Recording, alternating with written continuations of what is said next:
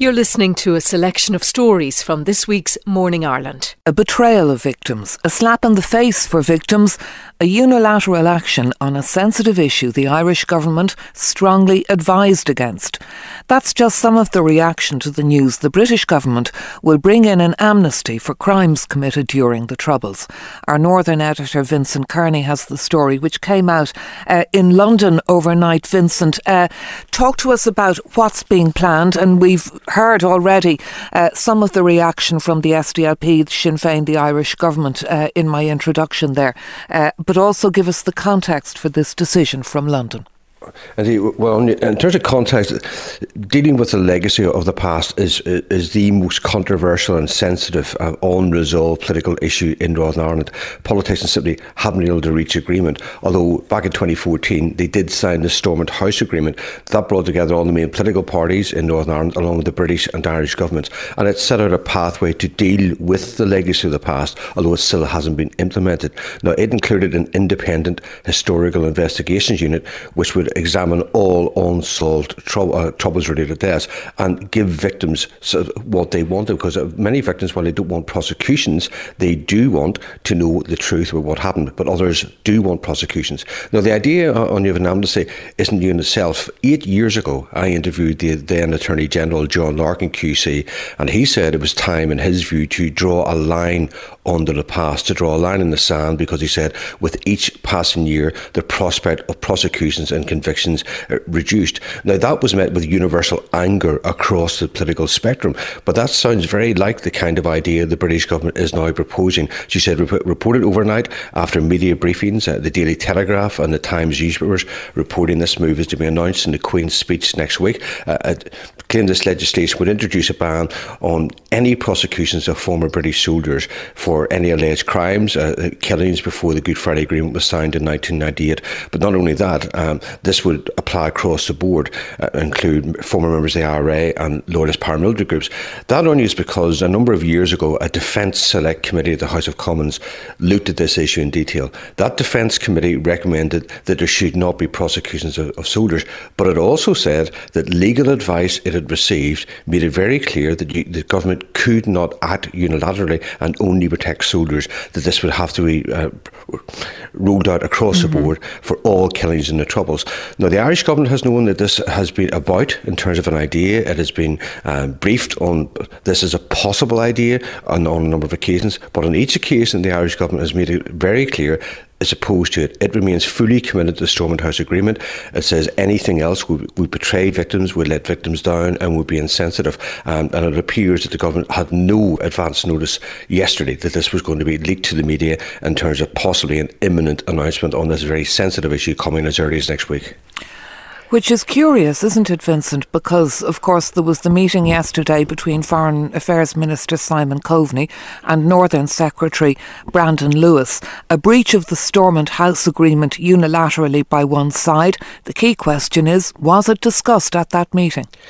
My understanding is, Anya, that a range of issues were discussed at that meeting, including legacy issues. As I said, the government was aware that the British government, the authorities, have been thinking about a number of options for dealing with legacy. So they weren't entirely blindsided, that they did have some kind of knowledge that this might be being discussed. But as I say, my understanding is it was discussed between Simon Coveney and Brandon Lewis, but the Minister for Foreign Affairs again made the Irish government's position very clear, which is it remains fully committed to the Stormont House Agreement and advised the UK authorities against any such move, because, as you say, it said it was very insensitive. Brandon Lewis got on the plane after the meeting, went to London. Simon Coveney went to Brussels. My understanding is that the Irish government then found out through media reports that this has been leaked and was being talked about being introduced, as I say, as early as next week. Now, again, my understanding is that the UK authorities at political and official level were immediately left in no doubt about the level of anger, dismay and concern coming from Dublin. As we heard earlier, political leaders here as well, Michelle O'Neill, the Deputy First Minister, Colm Eastwood, the SDLP leader, were very quick to issue statements, because this is a highly sensitive issue. Politicians here have been concerned, very worried that the British government might try some move like this for a number of years now because of the lack of implementation of that Stormont House Agreement. Now, we've been here before. There have been reports for the past couple of years that the Queen's speech would include this kind of a move to end prosecutions for soldiers. But there is a bit of a head of steam here. As I said, there appears to be widespread briefing, a number of major newspapers across the UK covering the story today, and an expectation that this time around the British government might be serious. So I think the Irish government will be very keen today to apply as much pressure as it possibly can on the UK authorities not to go ahead with this move. And we'll be hearing from the SDLP leader Colm Eastwood in just a moment, and from Green Party leader Eamon Ryan after 8. But two other issues, Vincent, for you. Sinn Féin replacing its Derry team. Who are they going to put in with elections next year, or even sooner if power sharing doesn't survive the autumn? That's not clear yet at this stage. All we know is, Anya, they were very keen to remove the two incumbents, Martina Anderson, the former MEP, a former junior minister, and Karen Mullen.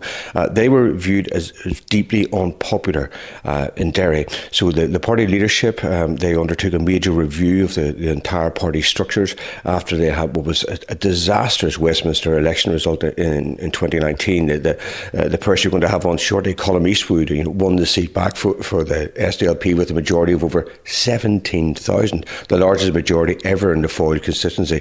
So Sinn Féin realised something was wrong. They brought in what was described as a team of number crunchers. They looked at all the numbers and all the voter patterns. The feedback they got was that if these two MLAs remained in place, there was a very strong possibility Sinn Féin could lose both those seats in the next Assembly election next May. And of course, the big picture here, Anya, is that in that next election, Sinn Féin wants to become the largest political party in Northern Ireland for the first time. The DUP only has one seat more than at this stage, so if it lost those two seats, it would make that dream impossible. But also, and very importantly, that would have put pressure on Michelle O'Neill and raised questions about her leadership. And coming just a week after Arlene Foster was forced to stand down from the DUP, it looks like Sinn Féin is taking action to sort of to nip that in the bud and try to remove any problems further down the line. Northern editor Vincent Kearney, thank you.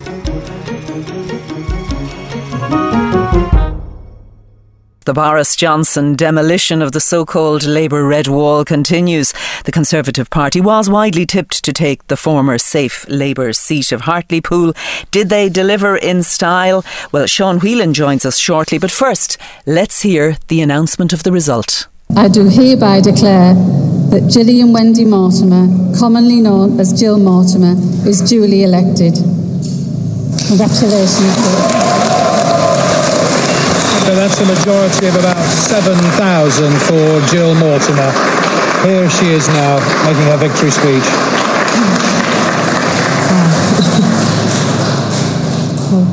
Thank you, Madam Returning Officer.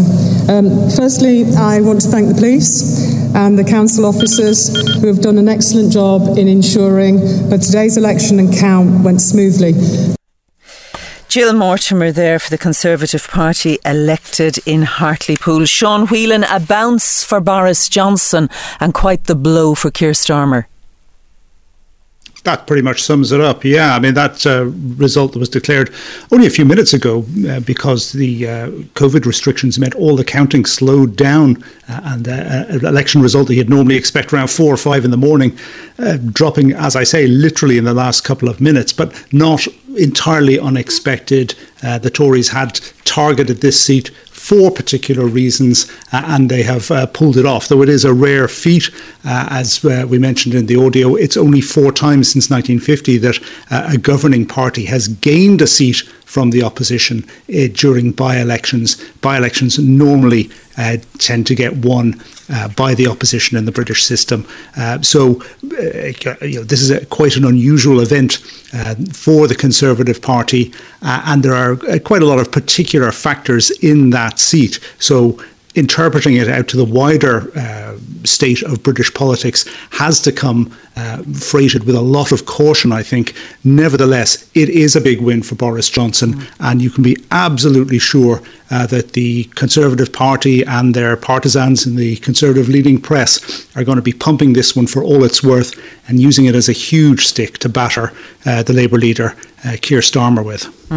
There will be lots of parsing and analysing of this result, as you say, Sean, but will it be seen as part of that analysis as a verdict on Boris Boris Johnson's handling of particularly the vaccine rollout in Britain? And will it be seen as well, when you look at Labour, as and used by those who are moving against Starmer as evidence of his failure to connect with voters? Or is this, Hartlepool moving to the beat of its own drum?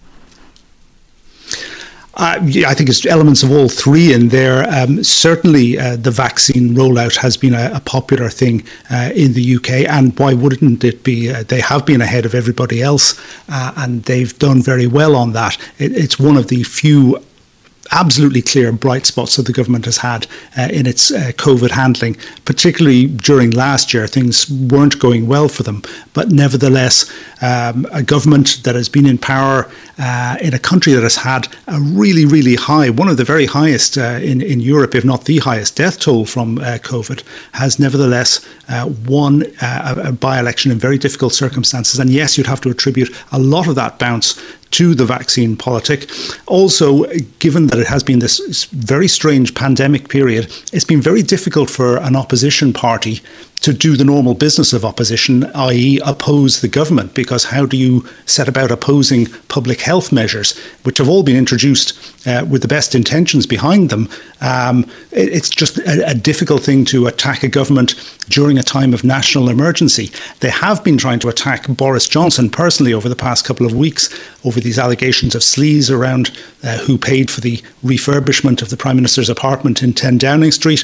But the polling has been showing over the past couple of weeks that it hasn't really been cutting through to voters, particularly up in this by-election constituency, where the particular factors there seem to have come to the fore. And the one that I would point to has been Brexit. This constituency has an unusually high affinity with the concept of Brexit. It voted by 69% to leave back in 2016, compared, of course, to the national average of 52% leave. Also, in the last general election, it had an unusually high vote for the Brexit Party. They got about 26% of the vote there. The Tories got about 28%, and the Labour Party got 38%. So you can see that there was a big block of pro-Brexit votes waiting to go somewhere. And the Conservatives went into that constituency saying, we want those votes and we're going to get them because we're the party that delivered what you people here voted for, which is Brexit. Boris Johnson delivered you Brexit. Now it's payback time. You need to vote for him. And they've done a good job in collecting those votes. Just looking at the way the votes have broken down, the Brexit Party last time got just over 10,000 votes. This time, a candidate for the Reform Party, which is son of Brexit Party, got just 368 votes. So you can see 10,000 votes went walkabout between the 2019 election and this by-election, and the vast bulk of those have landed with the Conservative Party. And Sean, looking northward where you are yourself in Scotland, and lots of elections of course across the UK today, but none more interesting than Scotland, and if Boris Johnson has a smile on his face in Hartlepool, that smile could be wiped from his face in Scotland if Nicola Sturgeon gets that majority and presses for a referendum on independence, couldn't it? Absolutely it would. Boris Johnson went campaigning in the Hartlepool constituency 3 times during this campaign period. He didn't come to Scotland once. And that's because he's extremely unpopular here, extremely unpopular. Even the vaccine rollout isn't gaining much credit for him up here. Here, the issue is the national question. The Conservatives are fighting their campaign entirely on stop Nicola Sturgeon, stop the SNP, stop another independence referendum. That is the only issue up here in Scotland. And where Brexit has been a positive for the Conservatives, certainly in that constituency where they just won this by-election, and probably be the case in a few other parts of the north of England. And I'd look back to the European Parliament results from May 2019 for guidance as to where, but certainly the northeast of England, definitely one of those places where they would expect to pick up more votes in local council elections. It is having the exact opposite effect here in Scotland. They really don't like Brexit. Remember, they voted 62% to remain in the European Union. So Brexit is now a wedge it seems to be driving England and Scotland further apart. And I think the election results coming out over the weekend are going to show that. And Sean, 129 seats in play, I think, in Scotland. When do you expect to have a final result? We're not expecting a final result there until tomorrow evening at the earliest, frankly, because of COVID restrictions. All the counting has slowed down. That by-election result, as we say, was slow in being delivered.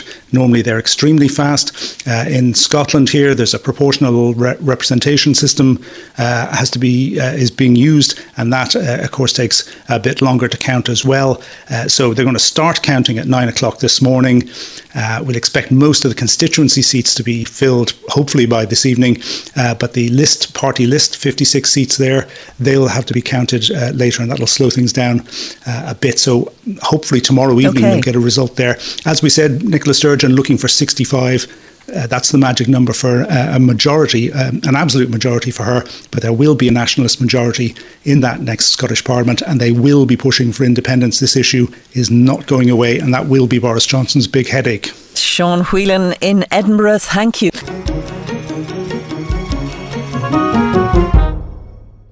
Now, where is your local vaccination centre, and how do you plan on travelling there when you get the call? For some people in Limerick, that journey is proving to be a difficult one. Our reporter Joan O'Sullivan has been looking at this.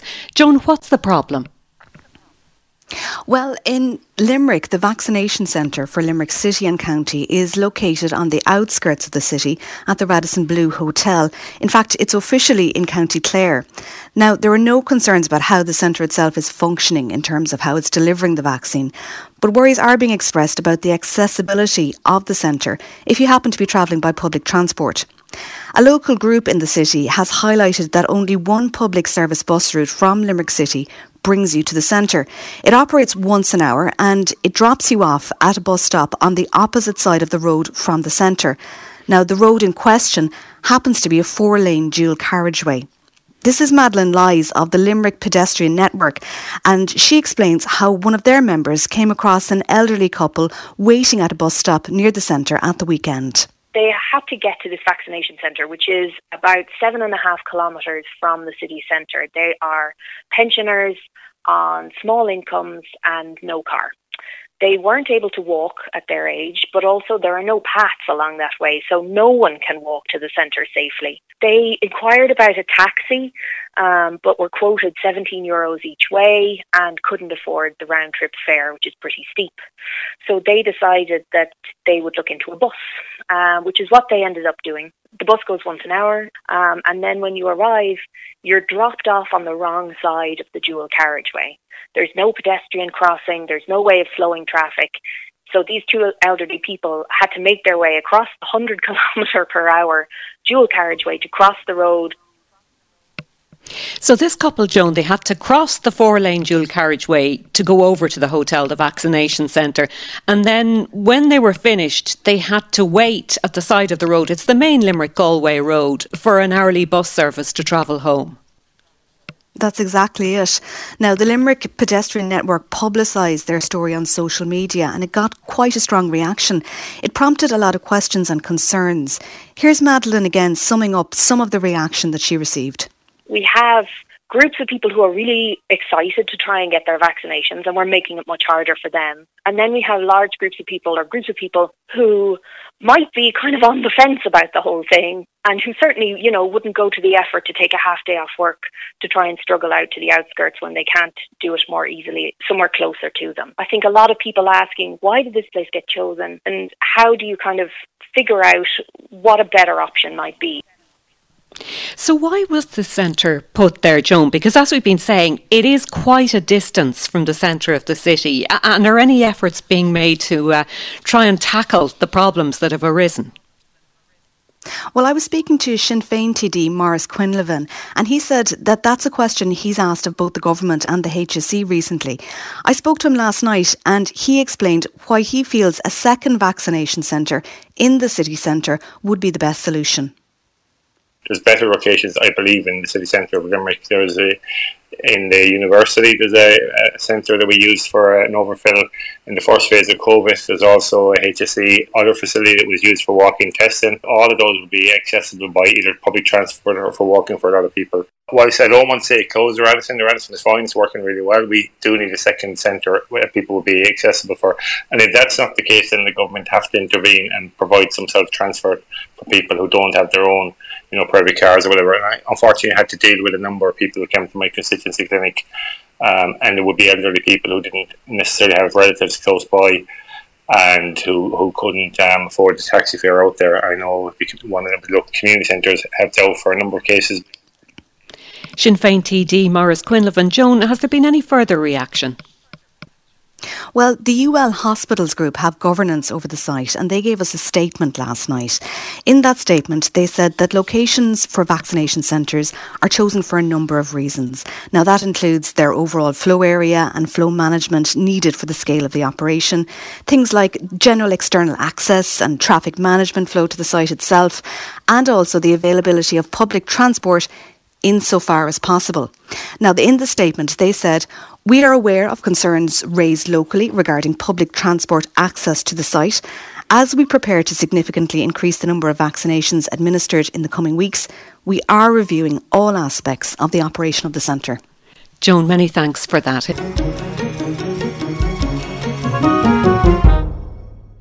To the United States now, where President Joe Biden has thrown his support behind waiving intellectual property rights for COVID-19 vaccines.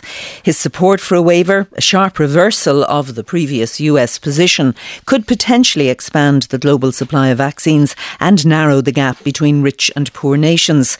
The President has also laid out plans to vaccinate 70% of the US population by July the 4th, though there are signs that the pace of vaccination is slowing.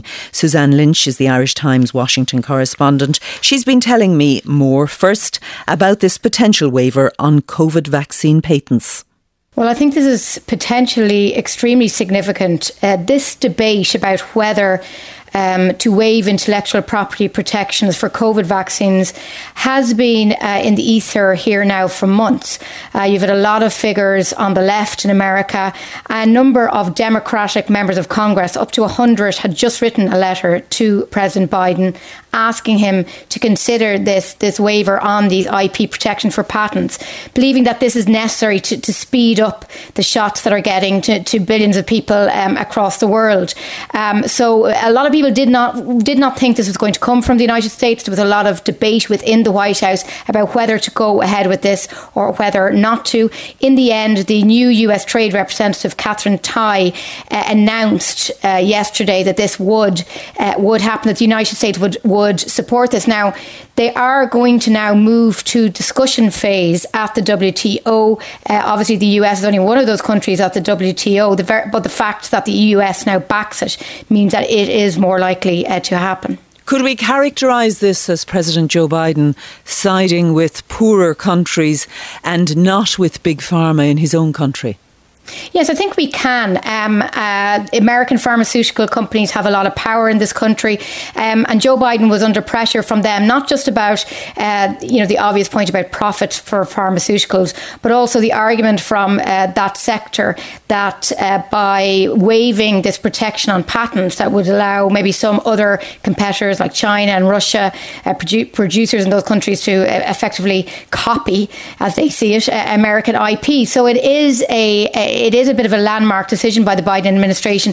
Again, the pharmaceutical companies worry that this is perhaps a precedent. What happens when the next vaccine is needed? Will these companies, they say, be as keen to develop vaccines so quickly like they have this time if they feel that, as they see it, their intellectual property rights will not be protected?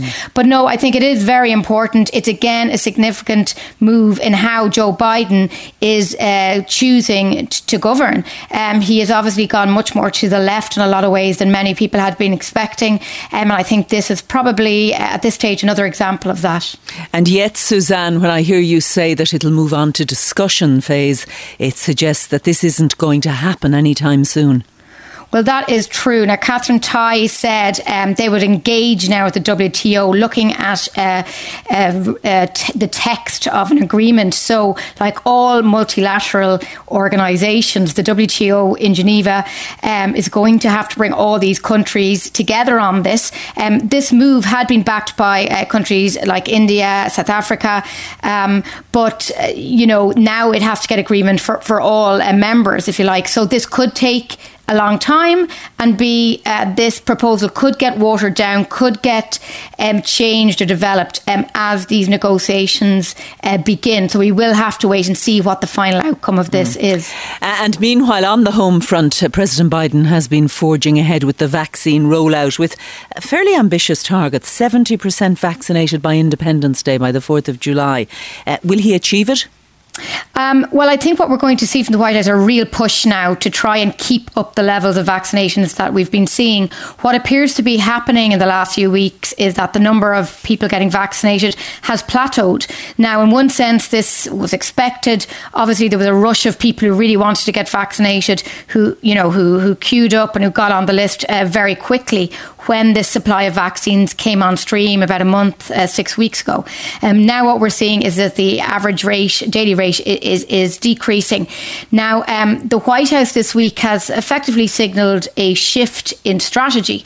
It's talked about making vaccines more accessible, bringing them to rural communities, for example, rather than running these huge mass vaccination sites we're seeing in a lot of cities here. They're talking about now moving more towards mobile pop-up clinics, or bringing them, allowing chemists and pharmacies to offer vaccines to people without appointments. So it's all about access at the moment. Of course, the other part of this is going to be trying to convince people who are hesitant to take the vaccine to take it up.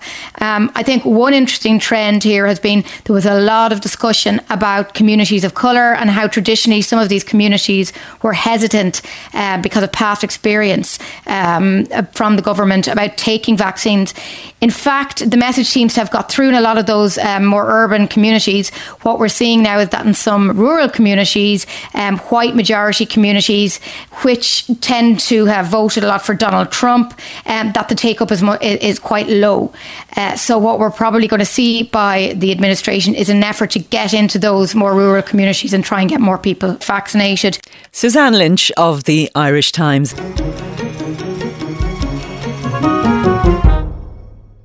The French ambassador to Ireland has described the mandatory hotel quarantine system here as unfair and unnecessarily harsh. Vincent Guérin joins us now. Mr. Ambassador, good morning and you're welcome to the programme. Why do you say that? Good morning, Audrey, and thank you for the invitation.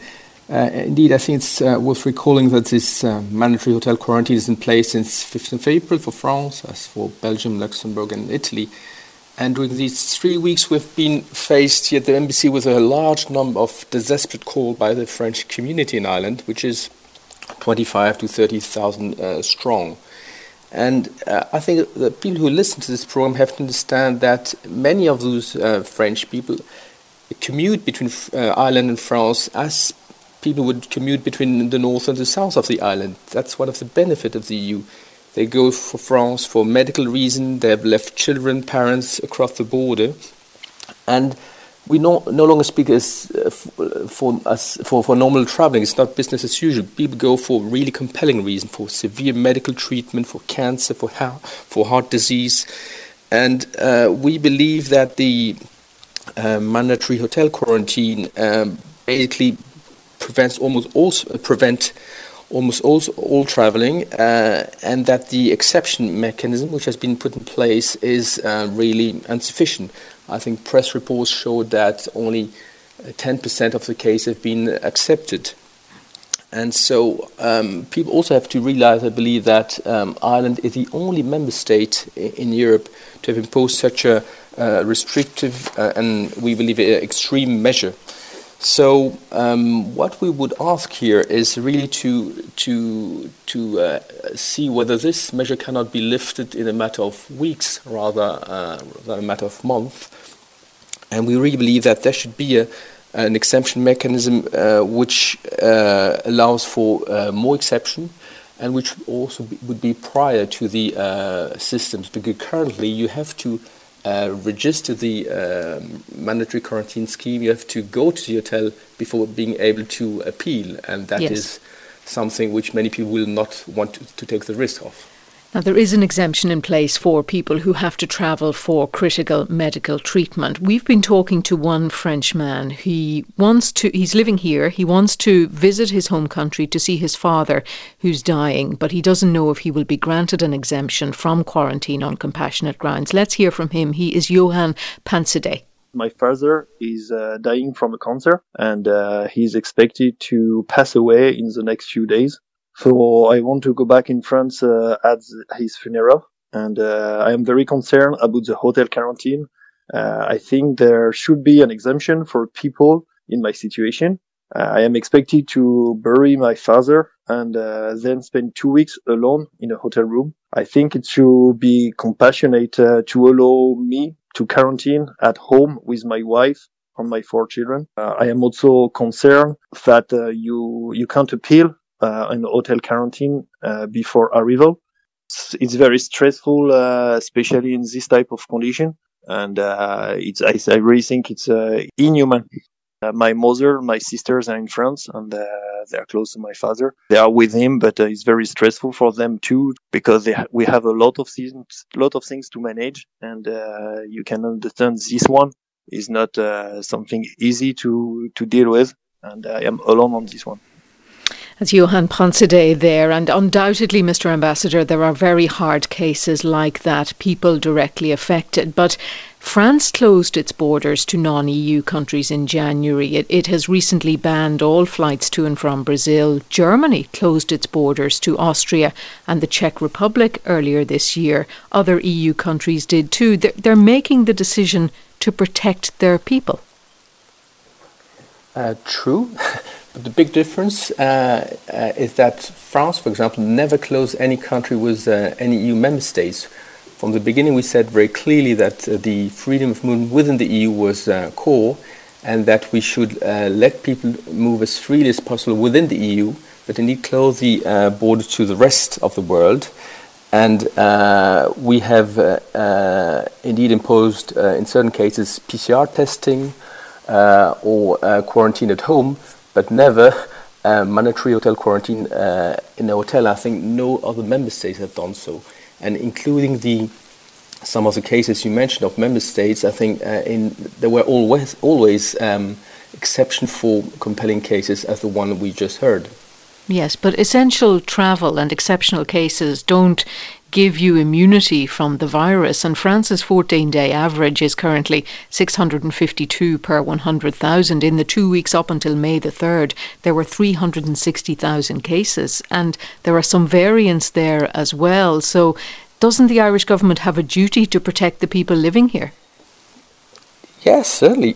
We know that it's challenging for all governments, but there may be other ways through quarantine at home, through more testing, through checking that the quarantine at home is duly respected, that are, I believe, more respectful of indeed some very specific and humanitarian cases. Well, the Irish government is meant to respond to the Commission, write to the Commission later today to give its reasons for why particular countries are on their mandatory hotel quarantine list. So we will await that. Thank you very much for talking to us this morning. That is the French ambassador to Ireland, Vincent Guiraud. Last month, Ireland's Network Against Racism revealed that the highest number of racist incidents were recorded to it in 2019. For the past 8 years, iReport has been compiling data for the organisation from information submitted by people who have been subjected to racism. In the first of 3 reports, our social affairs correspondent Alva Keneally explores the question of racism in Ireland and what needs to be done to tackle the problem. Today's conference was told how the ugly monster of racism has taken to our streets. What's needed here is leadership. Leadership to ensure that attitudes change and that people are welcome, not just tolerated. This report was broadcast by RTE in the year 2000, but it's a report that is just as relevant today. In the last 21 years, Irish society has changed as a result of immigration, and yet little has been done to tackle the problem of racism. Professor of Migration and Social Policy at UCD, Brian Fanning. Certainly, I think Irish society is pretty tolerant of immigration. That basically, if you look at the right-wing parties that are trying to become established, they basically attract a very small group of people. That most people, I think, would like to see Ireland as an open and tolerant society. However well-meaning that is, though, our institutions don't look like the wider diversity of our society, such as, say, the civil service, the teachers in our schools, perhaps even the media. Academia could be more representative, I think, of wider society also. So I think there is a sort of an onus in us then to see that those institutions begin to reflect the diversity of our society, just as they also need to reflect diversity around gender and other issues also. I mean, if our institutions don't look like who we are, they're not going to do a great job on our behalf, I think. That diversity is not evident where the biggest decisions are made, the Oireachtas. Politicians like Senator Eileen Flynn, who's a member of the traveller community, understands the struggle in getting beyond the gates of Leinster House. Those gates have been shut for so long, these gates behind me, and they're opened a little bit now at present, and I'm hoping that they will open up even wider for people from ethnic minority groups and for people who genuinely have an interest in politics, because like black people and traveller people are not just black people and not just travellers, if you know what I mean. We are also people that have an interest in the world, that wants to be doctors, nurses, wants to be solicitors and want to be politicians, and I was very lucky to get the opportunity that I got. Unfortunately, I missed out by a very narrow margin, and I'm still grateful, and I will always be grateful to the Aunt Taoiseach Micheál Martin for nominating me as one of his 11. But also I think it's very important that we acknowledge the work that I've done to get to where I am today, and the work that women in general from ethnic minority groups, and how it's tough for all women, but we never really look at how tough it is for women from ethnic minority groups. Representation is also important at a local level. Fianna Fáil's Arimu Adetami is a member of Longford County Council. We are moving into a new modern Ireland where we'll have to, take stock of who is in the country, who are the people, who are we representing, what type of Ireland do we want to see tomorrow, what type of Ireland do we want to hand over to the next generation. There's a lot of mixed race children in Ireland, a lot of children from migrant background, so there's going to be a lot of interrelations, and if we want to see a better Ireland, a more ethical society, we need to start moving on swiftly from having the conversations to making sustainable changes that will see us into a better Ireland. Beyond their day jobs, these women face relentless levels of racism through social media. I try to raise above it, even though it's very hurtful. It is extremely hurtful, and I report it to ENAR, ireport.ie, and I do report the discrimination, and I block people, and I will be honest, I do block people, and I won't say what sometimes I write back to people, when they are a little bit, when they are racist to me, because I think I have every right to respond to them as Eileen Flynn, and not even as a public representative, because they're attacking me for being Eileen, It's called social media. If you're being antisocial, you shouldn't be on social media. So there definitely have to be punitive measures for people that are anything but social. Thankfully, I don't get too much, and fingers crossed, I won't. But I try to maintain a positive profile online, because it's so important. If there's any negative comments on my page or on my social media, I just hide them, because I don't want to see them. I don't want my followers to see them, and I don't want anybody to engage with that. In the year 2000, the internet was in its infancy and people didn't have their own mobile devices, so this form of racism wasn't an issue. While the government's publication of hate crime legislation has been welcomed, Ireland's Human Rights and Equality Commissioner Sinead Gibney says it's not enough. There is legislation progressing at the moment to deal with online hate speech, but I do think that Ireland also needs to consider its role as a country which houses platforms here in Ireland. So many of the tech companies are based here in Ireland, and what their role is. And I don't think we are dealing with that yet as a society, and certainly I don't think government are dealing with it. I mean, if internet platforms are profiting through the polarisation of views or the proliferation of hate speech online, we have to look at that. Human Rights and Equality Commissioner Sinead Gibney ending that report from Alva Keneally. Yesterday, Manchester United's game against Liverpool was dramatically called off after protesters invaded the Old Trafford pitch and clashed with police. 2 officers were injured. What began as a peaceful protest against the club owners, the Glazer family, rapidly descended into chaos. The fans' protest was sparked by the recently announced plans by some of Europe's richest clubs, including 6 in the UK, to form a breakaway European Super League. Plans rapidly fell apart, and fans' anger, though, has continued to grow. Martin Ziegler is the chief soccer correspondent with the Times of London. Good morning, Martin. We saw the pictures unfolding on our screens yesterday, but what happened? Yeah, good morning, Mary. We knew there was going to be a protest outside the match that had been well flagged up for days beforehand, and there was expectations that there were going to be something around 10,000 supporters turning up outside Old Trafford. I mean, it's a big area there, so I think there was a feeling that they could cope with that, but things got out of hand. There was a large police presence, but there were clashes between some of the supporters. I mean, some of them were drinking, as we said. I mean, if you read what the Manchester United Supporters Trust, it's even suggested that one of the staff opened the gates to allow them access to the pitch because there was such deep-seated sympathy with the unhappiness of these fans.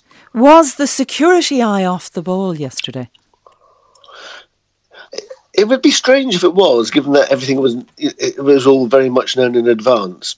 But on the other hand, when you do have that sort of invasion of the pitch leading to the match being cancelled, then surely questions have to be asked somewhere, or perhaps I'm sure the police will be looking at whether their tactics were done correctly. And obviously the club will be looking into how they managed to get access to the actual stadium. There have been some reports of a low level of policing around the event. Would that be correct?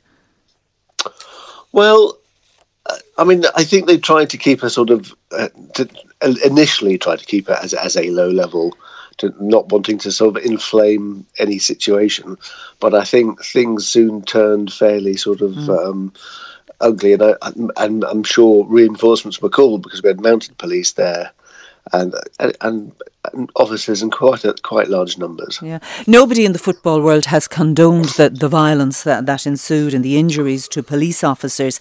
But talk to me about the anger among fans at the Glazer family and against the Super League. But it's an anger against the Glazer family going back many years, isn't it? Yes, so the Glazers took over Manchester United about 16 years ago. They used it was a leveraged buyout, which means they didn't put any of their or much of their own money in. They borrowed heavily to buy the club with the idea that it would be funded by interest payments. So what we've had every year since then is Manchester United always makes a profit, or just about always makes a profit, and dividends are paid to the Glazer family, and they pay off something like, in that 16 years, something like £1 billion has gone in interest payments, and the fans they've not had a league title to celebrate for 9 years, and they're I think they've become used to winning just about every year under Alex Ferguson, and so I think this is it's all the resentment and has just boiled over. Do you expect this match to be rescheduled?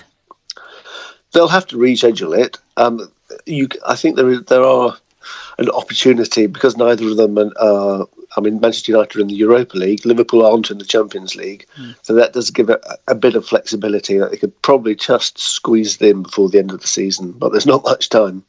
There is not much time left. Martin Ziegler of The Times, thank you very much.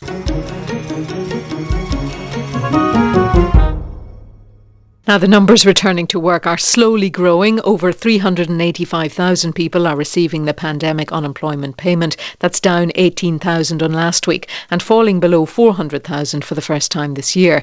But for those whose job no longer exists, it can be very difficult to find work. And the longer someone is unemployed, as we know, the more challenging it is. Women and young people in particular are affected. More of them lost their jobs and more women gave up their careers to mind their children during the lockdown. With that in mind, a course run in Cork called Growing Your Potential aims to give a confidence and skills boost to women who are considering going back to work. Jill Steadman reports. People would say to you all the time, when you say you're a homemaker, oh, you don't work.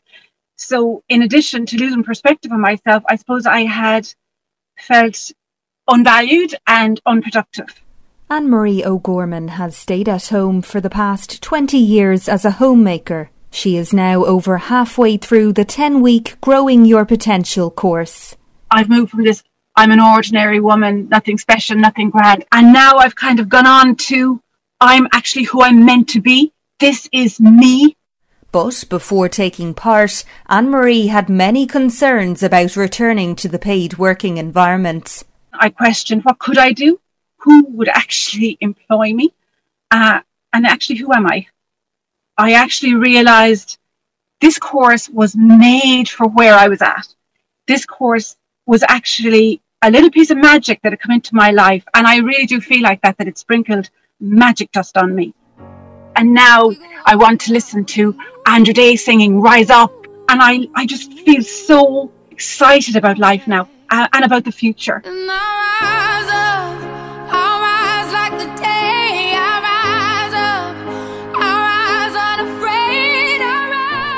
The course aims to give women a confidence and skills boost. It covers a number of areas, as Siobhan O'Neill, the course leader, explains.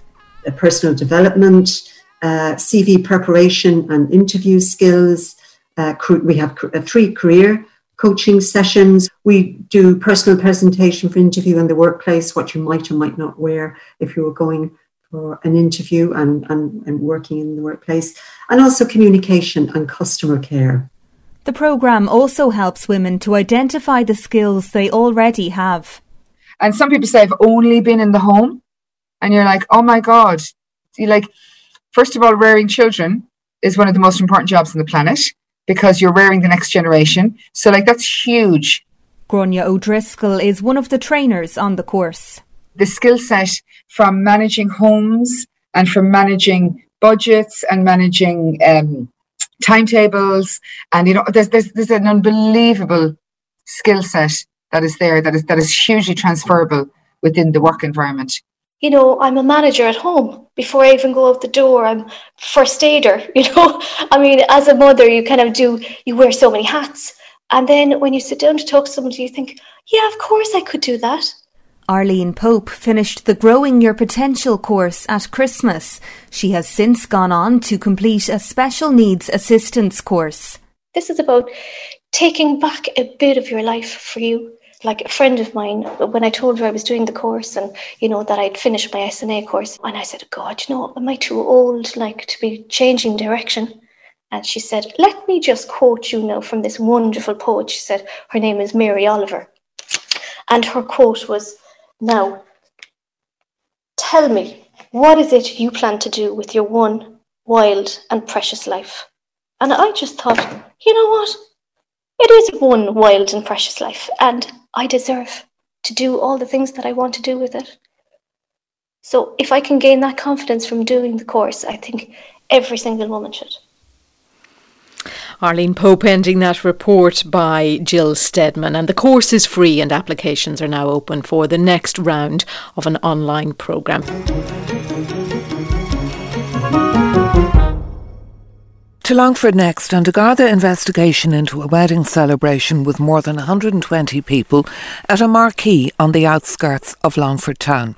Our Midlands correspondent Kieran Malooly has the story. Kieran, how did this unfold through yesterday?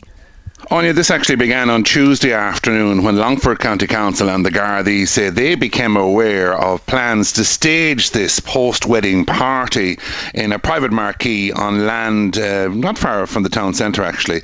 Now, the Longford Gardaí say they got involved initially. They spoke to the family involved and they outlined to them the restrictions of the COVID-19 pandemic, but they said there was no engagement. So at that point, Longford County Council chose to go to court.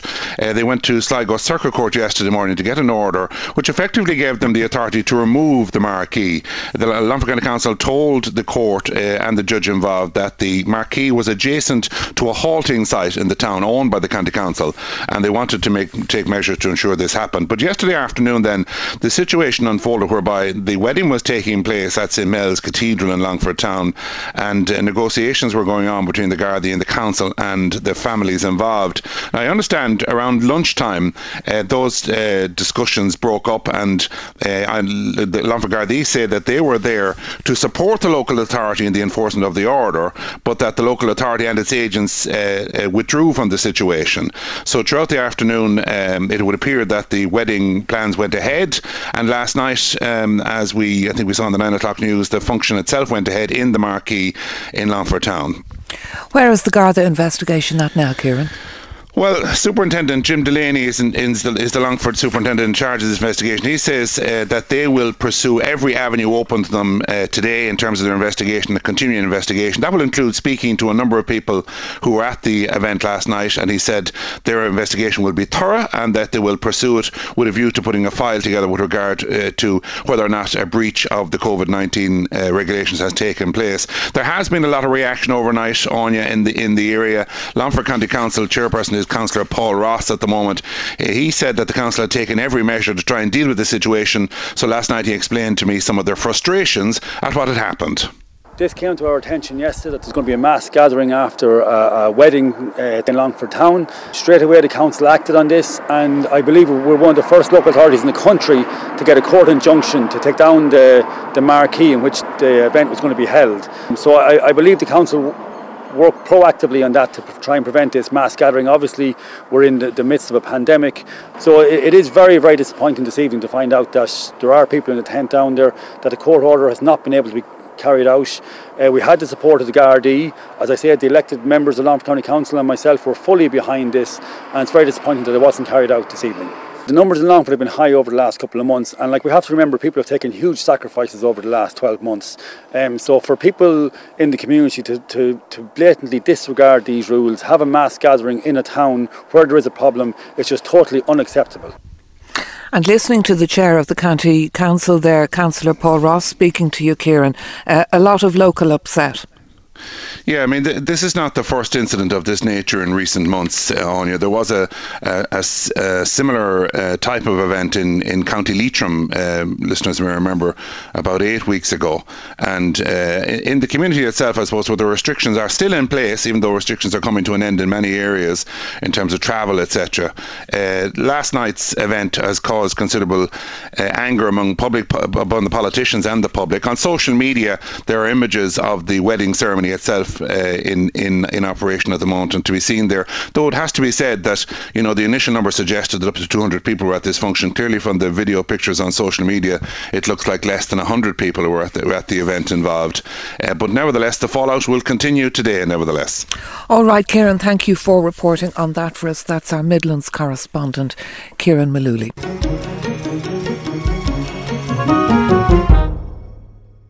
A wave of positivity and hope is sweeping through the country today as we edge closer to Monday, when most public health measures will be relaxed, including inter-county travel being permitted once more. People can now plan ahead and they can look forward to the summer months, which is a stark contrast to where we were only 4 months ago as we braced ourselves for a third and deadly wave of the coronavirus. Ailey Sheehy has been speaking to people about their plans for next week and beyond. Well, my mum told me first when I was going to go to Clare and see my cousins and all my family. I thought she was joking, but she didn't really have a joking look on her face. I was so happy. I miss them a lot, my granny and granddad. Whenever we are down there, they're like good entertainment, they're good fun. So we're going to go down to Clare on Thursday. I'm just really excited to see them. 10-year-old Ciara Bruggy Duffy hasn't seen her 16 cousins in Meelick, County Clare for over 20 weeks, but that is about to change. Restrictions on inter-county travel will be lifted on Monday, and on Thursday Ciara and her parents will set off on their journey from Monaghan to Clare, a trip they have been longing to take for many months. Ciara's mum, Bridget Amelia, can't wait to see her parents in person again.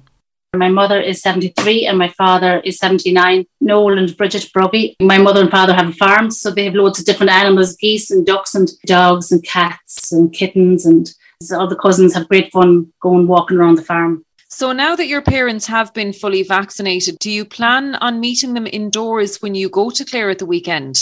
Yes, hopefully we'll be able to go up to them and go indoors, because my mother's a great cook. She always cooks fabulous dinners. And my granddad, he's really good at making pancakes. They're great entertainers, great hosts. They're always feeding everyone, so it's brilliant. 22-year-old Kaya Flynn from Castlemaine in County Kerry is eager to hit the road and drive beyond her county boundary for the first time in a long time.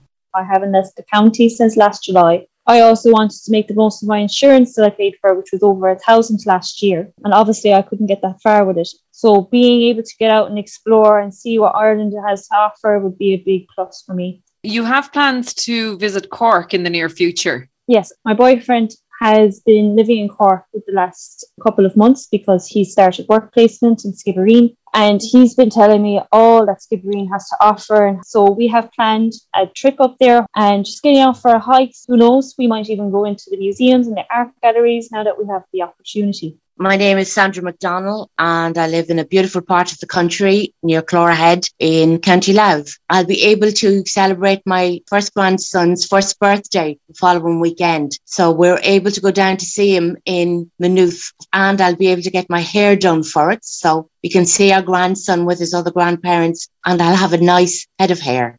A much-needed catch-up over a cup of tea in a friend's garden is another priority for Sandra. Somebody we knew unfortunately passed away over the last about 6 weeks ago, and you can't go and comfort somebody just standing over a gateway. So it'll be lovely to go into them and sit with them or closer to them outside with a cup of tea and sort of give them your full attention instead of wondering whether or not you're doing anything for them over a gateway. So it'll be a lot simpler and a lot easier and a lot more real being outside, sitting with them and conversing closer to them. Donna Moore from Enniscorthy, County Wexford, will make a very important trip to Dublin on Wednesday. It has been 1 year and 4 months since she last saw her best friend Fiona Cooney, who was travelling to the capital by bus from her home in Tipperary for a very special reunion. A lot has happened since they last met. I would have loved to be able to have seen her, to be able to tell her that I was pregnant. So having to tell her over the phone was not the way I would have planned it. So I was nervous kind of doing that because I wanted to be around her and give her a hug, and we had our little tears and stuff like that. Because it is a big thing for me as much as it is for her, I guess. Like, I mean, she was there for my wedding, which was a milestone in my life, and now I'm having a baby, and to be able to share this experience with me now is going to be great. And Fiona, what's the real in-person experience going to be like?